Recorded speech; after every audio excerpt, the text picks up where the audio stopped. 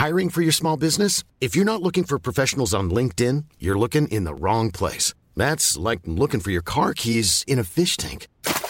LinkedIn helps you hire professionals you can't find anywhere else, even those who aren't actively searching for a new job but might be open to the perfect role. In a given month, over 70% of LinkedIn users don't even visit other leading job sites. So start looking in the right place. With LinkedIn, you can hire professionals like a professional. Post your free job on linkedin.com/people today. This is Paige, the co-host of Giggly Squad, and I want to tell you about a company that I've been loving, Olive & June. Olive & June gives you everything that you need for a salon-quality manicure in one box. And if you break it down, it really comes out to $2 a manicure, which is absolutely insane. It's also so easy to get salon-worthy nails at home with Olive & June. The difference between how your nails used to look when you did them yourself and now with the Mani system is a complete game changer. The best thing about Olive & June, too, is it's a quick dry. Dries in about 1 minute, lasts for 5 days, and full coverage in up to 1 to 2 coats. Visit oliveandjune.com/perfectmani20 for 20% off your first system. That's oliveandjune.com/perfectmani20 for 20% off your first system. When you're ready to pop the question, the last thing you want to do is second-guess the ring. At BlueNile.com, you can design a one-of-a-kind ring with the ease and convenience of shopping online. Choose your diamond and setting. When you find the one, you'll get it delivered right to your door. Go to BlueNile.com and use promo code LISTEN to get $50 off your purchase of $500 or more. That's code LISTEN at BlueNile.com for $50 off your purchase. BlueNile.com, code LISTEN. Many of us have those stubborn pounds that seem impossible to lose, no matter how good we eat or how hard we work out. My solution is PlushCare. PlushCare is a leading telehealth provider with doctors who are there for you day and night to partner with you in your weight loss journey. They can prescribe FDA-approved weight loss medications like Wegovy and Zepbound for those who qualify. Plus, they accept most insurance plans. To get started, visit plushcare.com/weightloss. That's plushcare.com/weightloss. I've got that nervousness where I'm smiling because I'm so apprehensive with excitement. So we're just walking down the pebble driveway now, and it's like a big farmhouse, isn't it, Christoph? It's really big, yeah. It's beautiful, actually. Yeah, it's a beautiful house. It's big, it's beautiful. So, but you cannot see them immediately. You have to go around the house. Right, okay. The door is on the behind the corner on the right side. Okay. But the gate's open, so there are cars. So there will be somebody. Yeah? In 2016, 19-year-old Femke van den Driesche was caught with a hidden motor inside her bike at the Cyclocross World Championships, casting the sport of cycling into yet another era of suspicion and uncertainty. No one could be sure how deep this scandal went. 8 years on, we're still not entirely sure what happened that day in Zolder. So myself and Belgian journalist Christoph Muhl have come to Femke's house in the Belgian city of Aalst to see if she will speak to us. We continue walking along the long, pebbled driveway. There are lots of cars, and then looks like there's a pigeon hut as well here on the right. Obviously, the infamous pigeon racing. And then there's a lovely brick structure with some wooden doors that kind of looks like leading into a farmhouse, actually. But then we see the front door here on the left, so I'm really nervous. Well, let's see.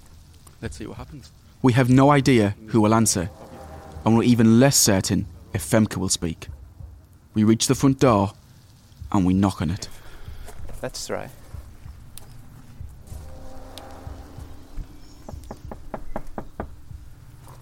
My heart rate is probably about 150 beats per minute right now.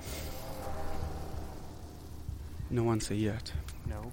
Finally, after some wait, the door is answered. Hey, hello. Is er iemand thuis van de familie? De mama of de papa? Ja, je zou het vragen. It's a housekeeper, and she says she'll ask if someone can come. I think that was the housekeeper or someone who's doing some jobs in the house, cleaning, I guess. Yes. They closed the door and they said, I'm gonna ask if anybody wants to come. Okay. I didn't say my name. No, of course not. This is Christoph's second time here. As the local journalist in Aalst, he was on the scene back in 2016, and he asked Femke about the hidden motor in an interview for the Belgian broadcaster Sportza. Her flat-out denial of any wrongdoing was beamed around the world. Dat is echt wel de waarheid te zien.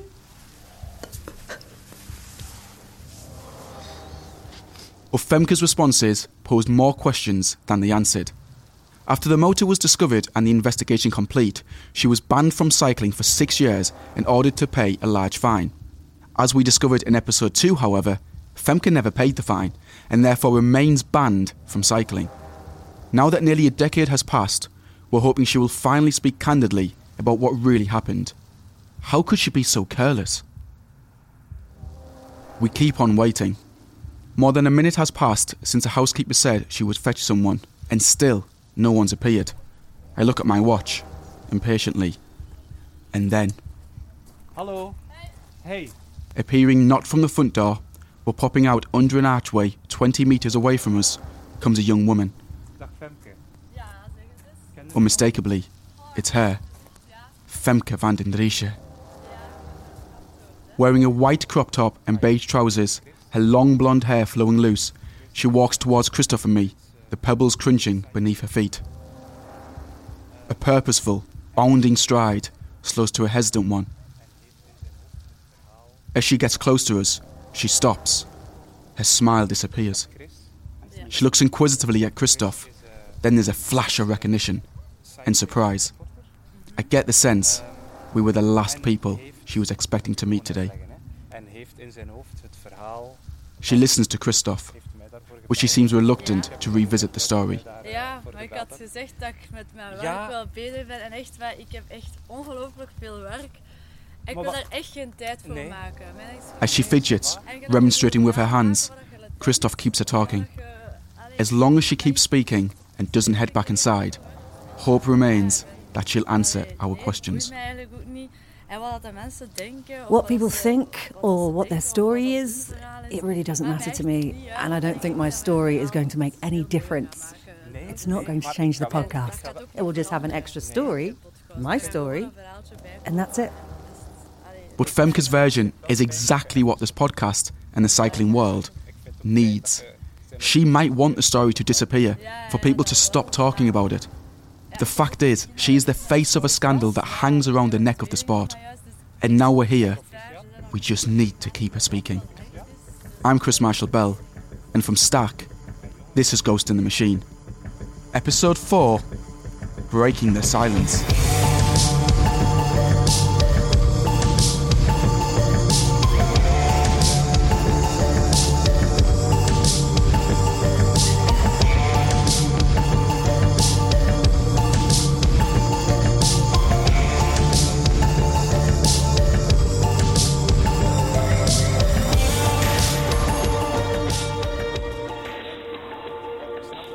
As Femke shields her eyes from the sun, she listens intently, but it's clear she is tentative about engaging in an interview she sees no point in having. Christoph works on putting her at ease, and as the discussion falls on less controversial ground, she settles into the conversation. I'm relying on Christoph's frequent translations. But Christoph and I know we're on borrowed time. We only have one chance to make this interview count, to get the answers we truly need. Christoph senses the right moment and cuts to the chase. Will there come a day when you will tell the real story or tell a different story? Femke looks directly into Christoph's eyes. She weighs up the question. And then she answers. What do you mean, another story? I've already told the story 10,000 times in 2016. I think I've always told the same story, and I think I will always tell the same. I don't feel like telling it again for the 100,000th time. Even now, almost a decade on, Femke is keeping to her story, that the bike was not hers, but that of Nico van Mulder, a family friend. Nonetheless, she appears to be warming to the interview, becoming less resistant to our questions, so we press on. Whether I tell my story or not, everyone makes their own story. Those people are allowed to do that. I don't blame them. I do it myself. Who doesn't tell their own story? Oh, yes, it must be that. Did you have a bad feeling after our interview at that moment in 2016? I cannot say it was fun. And today, when I see myself like this, I think, Fem, why did you do that? Then I really think, if you had just said no straight away, then you wouldn't have all those stupid photos of you crying on the TV and internet. Not really a pretty sight. The picture Femke is referring to is of her crying on national television, her hair tied up in a bun and her cheeks red from the uncontrollable tears.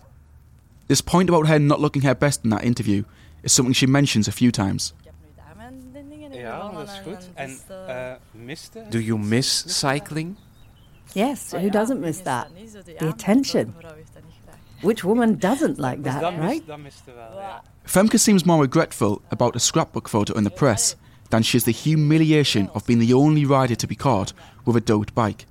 An offence that instantly ended her promising sporting career. Does it really all just come down to appearances for her? There's frustration that she's not really answering the questions head on. Christoph then passes over to me. But this will be the only time I'll ever be face to face with Femke van den Driesche. I know I have to take my chance. I know you said you wouldn't change your story, and I respect that, but can you say 7 years on that motor was not yours and you had nothing to do with that? Are you still able to say that? Femke answers with the occasional English word, but mostly sticks to Flemish. Oh, ja, daar blijf ik bij, ja. She stays with that version of the story because that's what happened. Yeah. It is so. It is like I told it. That's what she says, right? Is there any shame, even though you say that you were not guilty, is there any shame about what happened? Ja, tof is dat niet. En ach, ja. It's not funny. Het is, wacht, hoe zou ik het zeggen? How should I say it? Ja, het is niet leuk, maar ja, het is nu zo. En ik kan er niet blijven over memmeren. Allee. I won't. Het is zo, het is zo. It is what it is. I won't change my story. Allee, en veel mensen gaan zeggen, ja, zie nu. Maar ik vind mijn leven plezant. Dus she likes her life. She loves her life right now. En ik vind cycling nog altijd...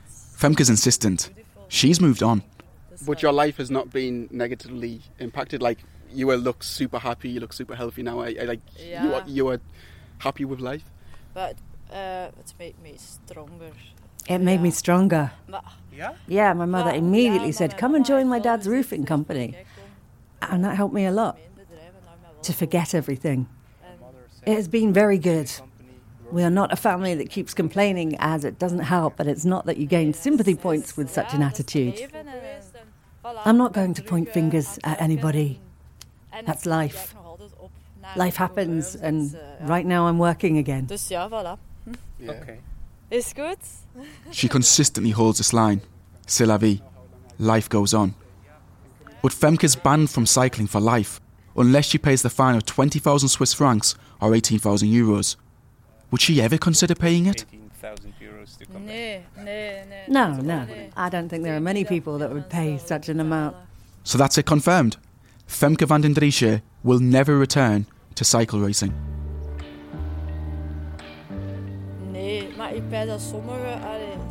Some people would have gone perhaps on a different path after living my situation, but okay. There are also worse things, a lot worse, that can happen. I'm not speaking for everybody, but I think the majority of people suffering from this kind of difficulty should find the energy to say, fuck you, I'm going to fix it. I'm going my own way. There are worse things. And you are not public enemy in Aalst? No one looks at you badly or thinks you were the cheater or you were a bad person? No. In the beginning with Carnival, there were some stories here and there, some gossip. My mum and my brothers told me straight away, let's go to Aalst Carnival. And that helped a lot. We had a good time. A reminder, in episode 3, we learned that the Aalst Carnival is the city's biggest party, held in February every year.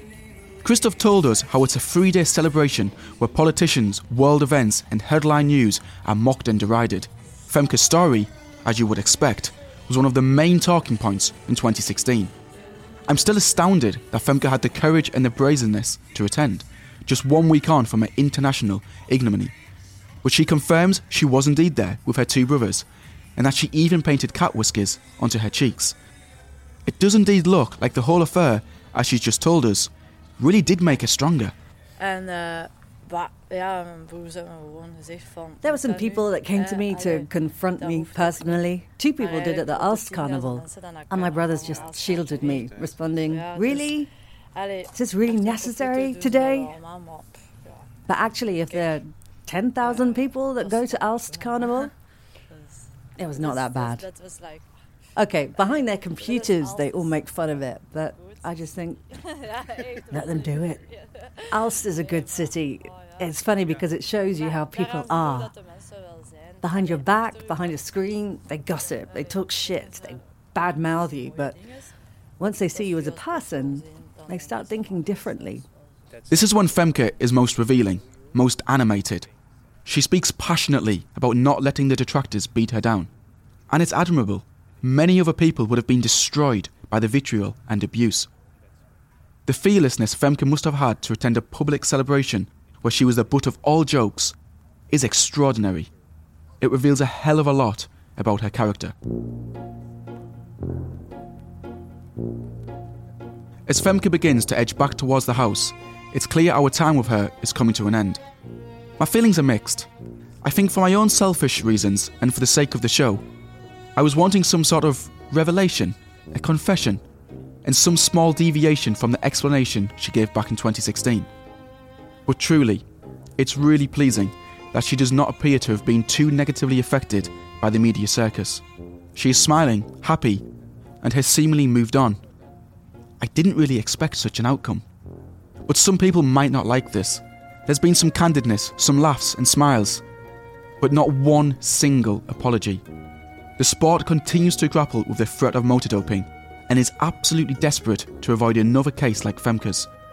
There's almost a sense that Femke was, and still is, oblivious to the damage her mistake caused the sport and to those within her cycling circle, such as Rudy de Bie and Jos Smets. Or if she is aware, she just doesn't want to confront it. Does she even follow cycling today? Or is she completely detached from it? En ik vind cycling nog altijd super beautiful for looking to the Tour de France or the cyclocross. I love it for to see what my friends say always. Ik zeg altijd van, oh ja, ik kijk daar niet meer naar, maar toch kijk ik er wel naar. Dus dat is zo. She always says, I don't watch anymore, but actually she's still watching. Yeah, I do the watch and I looking of I make food and I see always to the cyclocross or to Tour de France. Dus ja. Who is your favourite cyclist now? Cancellara, no. No. You cannot say that. Nee. A quick explainer as to why this is so funny. For many in cycling, the name most commonly linked to motor doping alongside Femke's is Fabian Cancellara's. In episode 2, we spoke about his win at the 2010 Tour of Flanders, which, many allege, was made possible by a motor. He is their man, but Cancellara is just ridden away at the moment. Claims he always denies, in the strongest terms possible. Well, it's big enough that the cameras can't see it. We tried to contact him for this documentary, but didn't get a response. And that's kind of understandable. It must be so disheartening to have to defend your life's work when the evidence stacked up against you amounts to so little. Not a shred, in fact. But back to Femke. Christoph, who also lives in Aalst, tells Femke that they both raced each other in a 5-kilometer running race after she was caught. Oh yeah? And Femke won. She doesn't remember, but I do remember. Dat was met amateur. Did you do a few races? Dat is ook allemaal gezegd. Dus is dat ook gezegd? Ja, she said, and then they said it was with a motor in my running shoes. But that's so. She's cheeky, funny, an embodiment of the Aalst spirit we've heard so much about. Ik denk dat iedereen dat wel een beetje meer moet doen. Everyone should laugh a little bit more with himself. The 27-year-old Femke has distanced herself from the 19-year-old caught in the eye of the storm. She tells us that she's working in the family's roofing business alongside her 2 brothers, Niels and Din. Niels, you will remember from episode 3, was previously suspended from cycling for a doping offence. Femke tells myself and Christoph that not only has she moved on, but she's settled into a whole new life. She even recently became a mother to twins who are currently asleep in a large house she shares with her family. I also have 2 children. Yes, I just had twins. They're not even 3 months old yet, so it is really hectic. Twins. My God. A boy and a girl. The teenage girl who was synonymous with the term motor doping is now pouring her energy into raising twins. Her face lights up whenever she mentions them. Christoph translates to me that they were both born prematurely, but that they are both healthy. They even sleep all night. Yes. Fantastic. Yeah, super, yeah.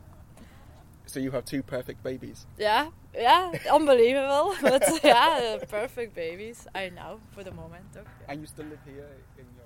The image the world has of Femke in 2016 can't withstand the reality of who she is now. A proud, contented mother with altogether different priorities.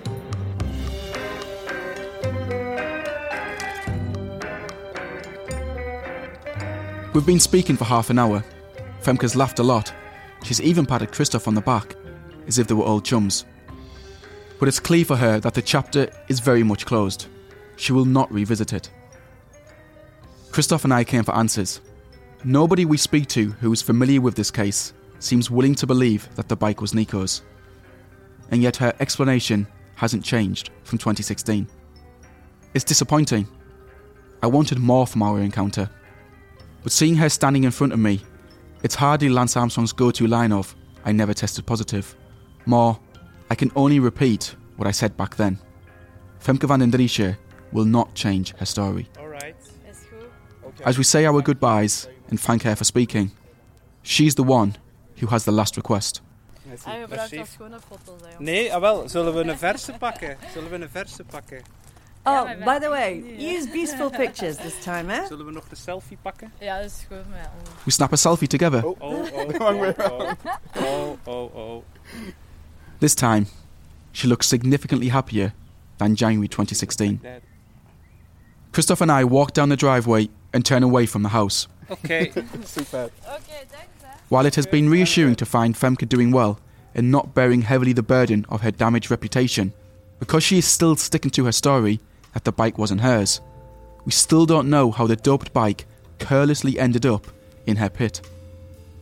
If we had any suspicions about the truth in her statement, after talking to her, it seems Femke either doesn't want to reveal anything or, more probably, just simply isn't the person who would know.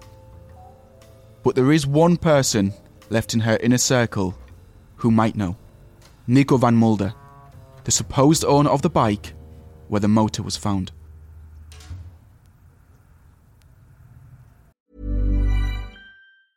I'm Sandra, and I'm just the professional your small business was looking for. But you didn't hire me because you didn't use LinkedIn Jobs. LinkedIn has professionals you can't find anywhere else, including those who aren't actively looking for a new job, but might be open to the perfect role, like me. In a given month, over 70% of LinkedIn users don't visit other leading job sites. So if you're not looking on LinkedIn, you'll miss out on great candidates like Sandra. Start hiring professionals like a professional. Post your free job on linkedin.com/people today. Hey, I'm Ryan Reynolds. At Mint Mobile, we like to do the opposite of what Big Wireless does. They charge you a lot, we charge you a little. So naturally, when they announced they'd be raising their prices due to inflation, we decided to deflate our prices due to not hating you. That's right. We're cutting the price of Mint Unlimited from $30 a month to just $15 a month. Give it a try at mintmobile.com/switch. $45 up front for 3 months plus taxes and fees. Promo rate for new customers for limited time. Unlimited more than 40 gigabytes per month. Slows full terms at mintmobile.com. This Mother's Day, treat mom to healthy, glowing skin with Osea's limited edition skincare sets. Osea has been making clean, seaweed-infused products for nearly 30 years. Their advanced eye care duo brightens and firms skin around your eyes, while the Golden Glow Body Trio nourishes and smooths skin all over. Go to OSEAMalibu.com and use code MOM for 10% off your first order site-wide.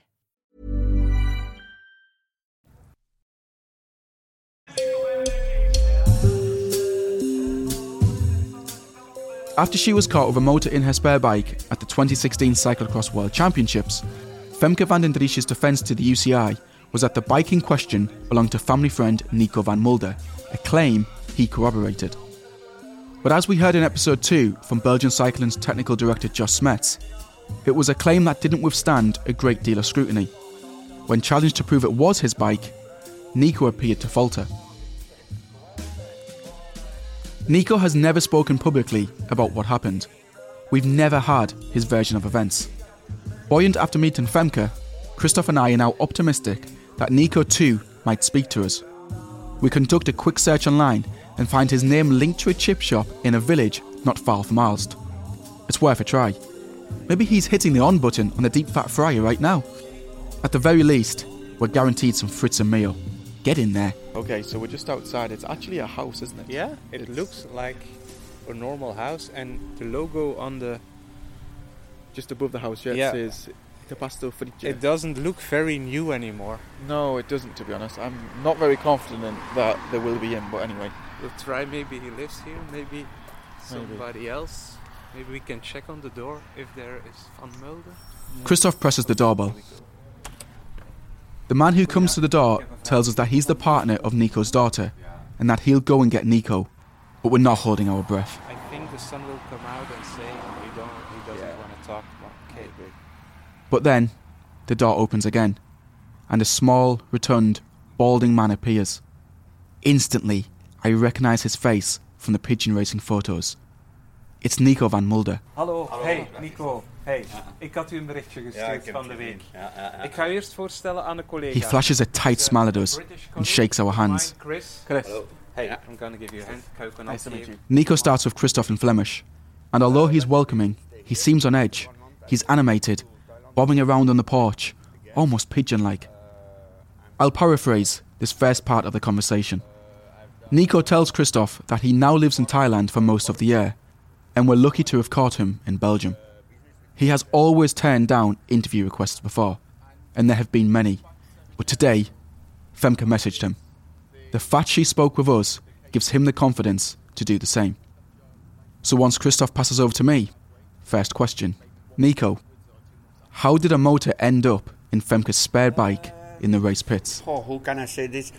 The few days before the day from the Zolder WK. What follows is a rather complex account of personal circumstances surrounding Nico's involvement. He explains that his diabetic daughter was admitted to Antwerp Hospital in late January 2016 for 7 days, during which time he returned home only once a day to feed his pigeons. He was stressed and befuddled during this time and not thinking straight. 2 days before the World Championships, with his daughter back at home, Nico went to Zolder to do a recce of the course with Femke's brother, Niels. Nico and Niels would regularly do this before most races, but it's worth remembering that Niels was serving an anti-doping suspension for amphetamines at this point, and should not have been anywhere near the circuit. Nico and Niels finished their training, and Nico claims he put his bike in Femke's converted horse box. This is his explanation for why the bike was at the course on the day of the race. And the day... I don't know who it come, but normally my bikes, they always in my car. And my daughter, she was with me there. And Nico looks stressed, in pain, as he remembers what happened. And I put my bicycle on the bus, and I take shower, and Fem, she do the clothes on other room, and I come back, I see not my bike, and I not think on my bike.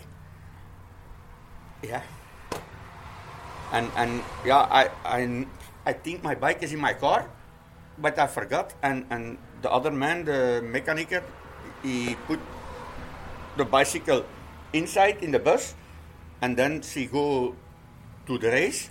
I go with my daughter for look.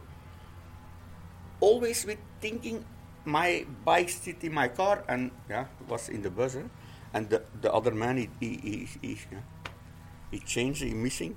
I should come in here. What Nico was saying is that he thought his bike, the one with the motor in, had been returned to his car, but in fact it was accidentally left in Femke's converted horse box. Somehow, he didn't notice its absence from the back of his car.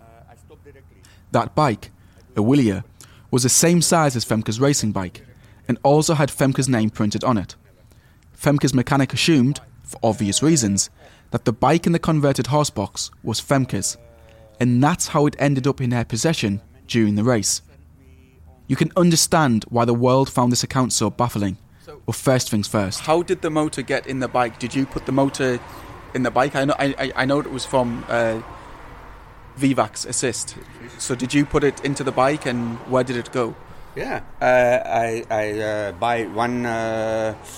Who can I say? Nico says that he bought the cyclocross bike from Femke after the end of the 2014-15 racing season, intending to use it himself. Every evening after closing the fruit shop, he would work on installing the motor in the bike. After when I finished the restaurant, 1 hour, 2 hours working, and I change the battery that stay in the bus. I do the battery off. I put everything, and then I put it in serie, in small one, and then I put it in the bicycle. He installed the motor, he says, because he was no longer fit enough to train alongside Femke. When you're not training and you not leave, then you cannot follow it. And we training, and then I think, I cannot follow. What can I do? Yeah, and then I try this. Yeah, we go training. He says the motor did the trick and allowed him to keep up. A little bit, and then I can follow. Then can I follow, and then I say, okay, no problem, drive. And for me it was happy, but yeah. Setting aside the question of why Nico wanted to train on a woman's bike much too small for him, there is an even greater problem with his account, a problem of chronology. The bike, I discover later from the UCI, was not manufactured until the late summer of 2015. Nico claims he bought it from Femke the season before. I can't ask Nico about this inconsistency, as I'm not yet aware of it, but I do know that he was unable to locate the on switch. I spoke with someone who saw the bike, and they said to you, show us how to use this bike, how do we turn on the motor, and you did not know. Yes, but that's the problem.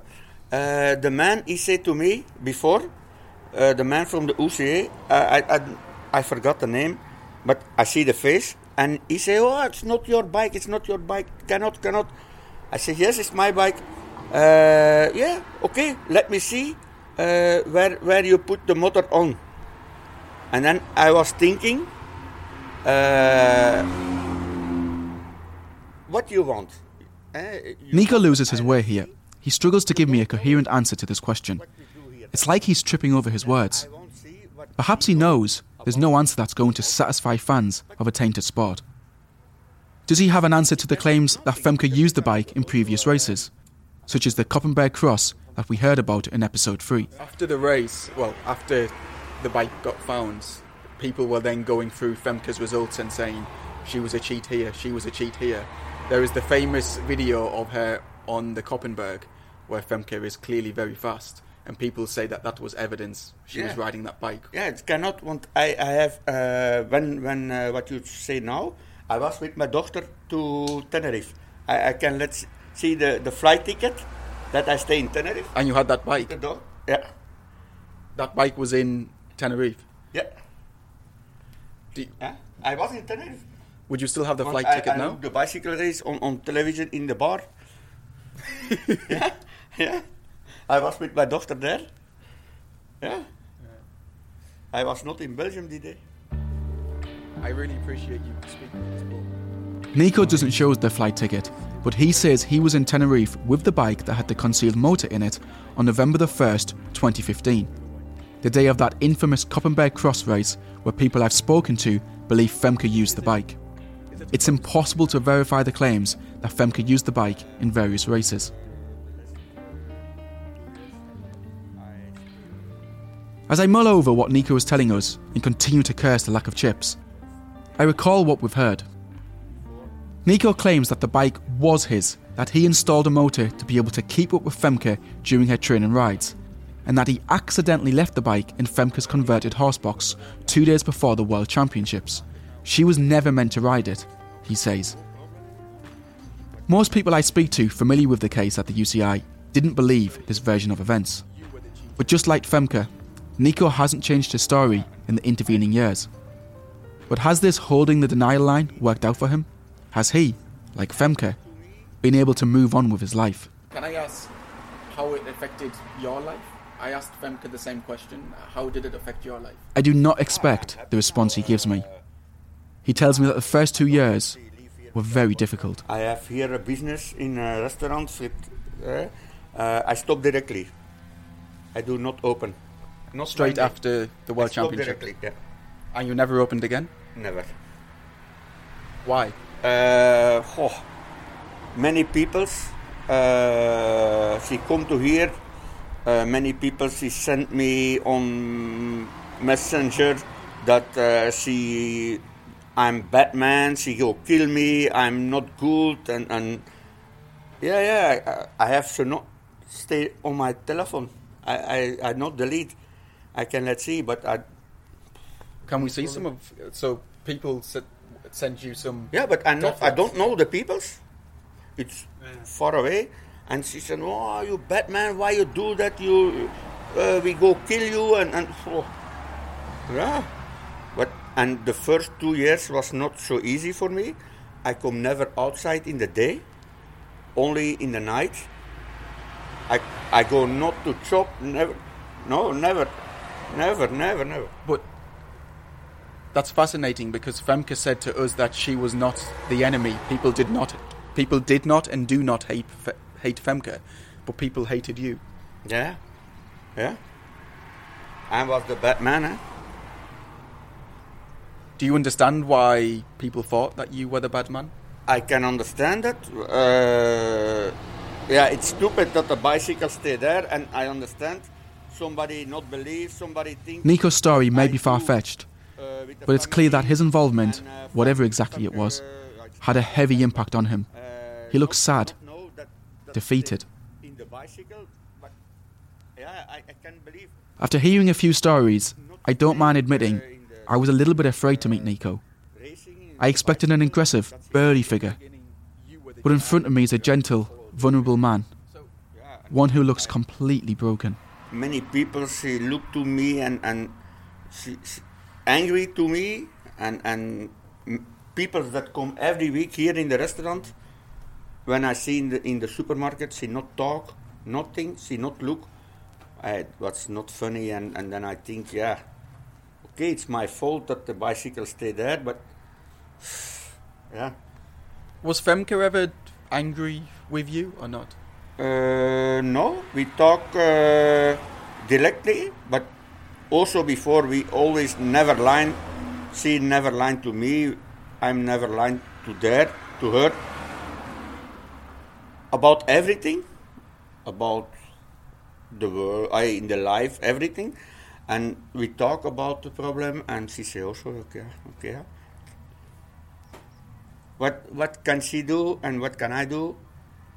Nothing. A reminder, Nico is the best friend of Femke's father, Peter. This is why they were so close. Did you feel... So, people hated you, you felt bad. Did you feel guilty for Femke, because this was her cycling career finished? Yeah. We talk many times, hours, days. I say also to her, sorry. What can I say more? Say more of sorry. It's too late. As we finish up, the conversation turns to his beloved pigeons. It's the first time he looks genuinely happy, full of life. There's a big smile on his face. Were you ever able to make good money from pigeon racing, or was it just a hobby, just something you did and something you enjoyed? Before I was racing with bicycle, and I was every time very nervous when I not can win, and I come home, and then my clothes I put in the house, and I can do nothing. Always, and then my doctor, he say, put a little loft, 1 meter to 1 meter, 6 pigeons. When you come home, put you on the chair, sit, give the pigeons food, and after 30 minutes, 1 hour, you come outside and you relax. And I can do my clothes on the wash machine. I can clean my bicycle. And so begin, and then you stop with bicycle race, and then you race with pigeons. Well, that's a therapy technique I've never heard before. Install a pigeon loft and all of life's stresses will just fly away. While Femke's life certainly hasn't been ruined, I'm not so sure I can say the same about Nico's.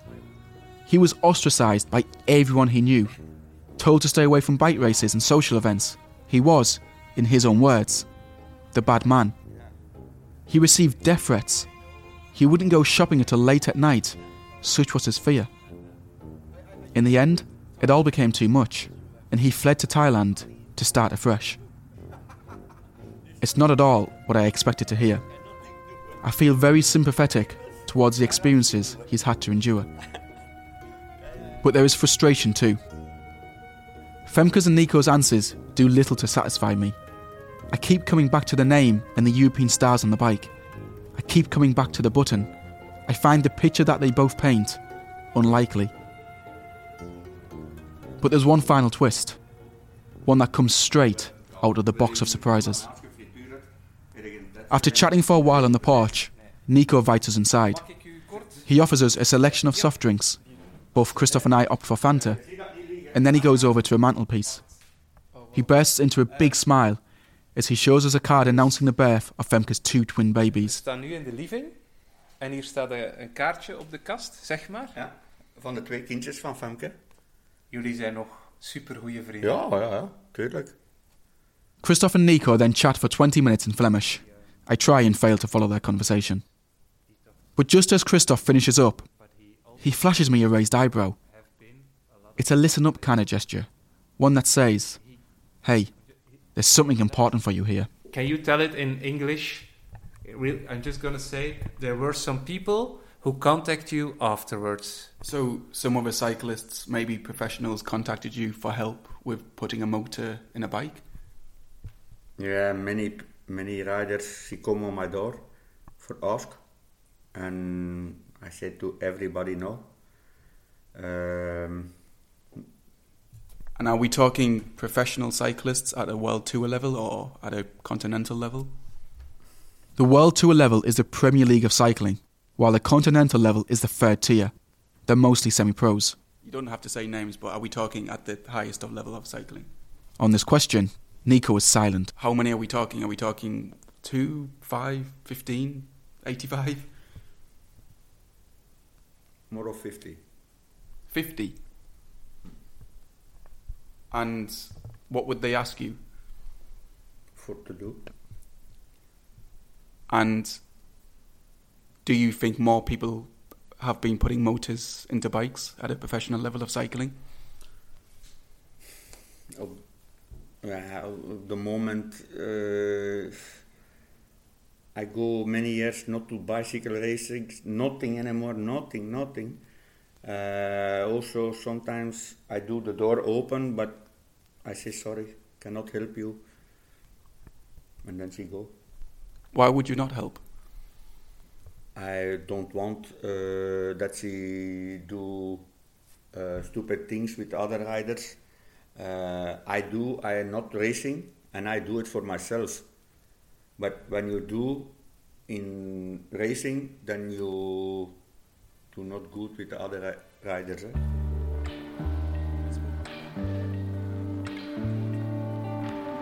We were just about to leave, but suddenly Nico has dropped a bombshell.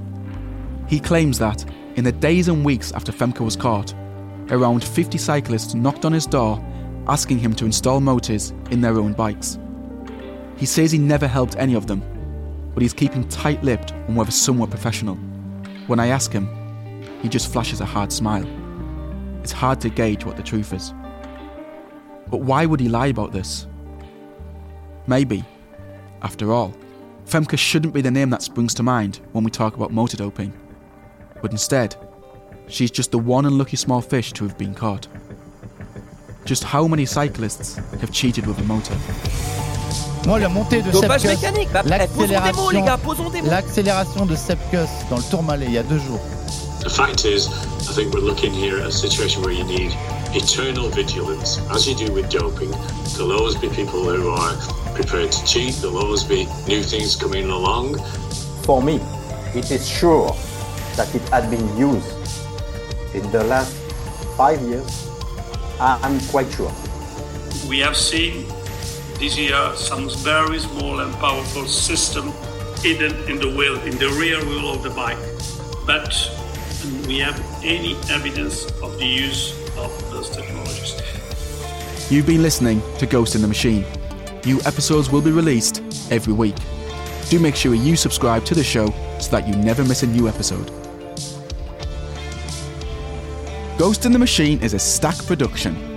It is presented by me, Chris Marshall-Bell, the podcast's general classification contender.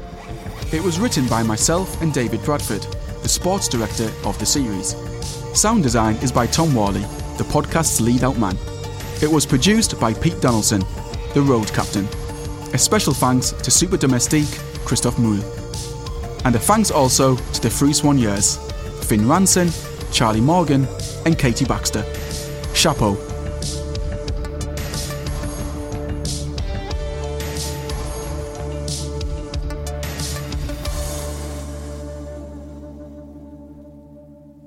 Ghost in the Machine is a Stack production and part of the Acast Creative Network.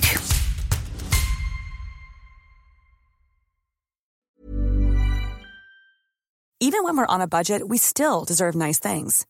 Quince is a place to scoop up stunning high-end goods for 50 to 80% less than similar brands. They have buttery soft cashmere sweaters starting at $50, luxurious Italian leather bags, and so much more. Plus, Quince only works with factories that use safe, ethical, and responsible manufacturing. Get the high-end goods you'll love without the high price tag with Quince. Go to quince.com/style for free shipping and 365-day returns.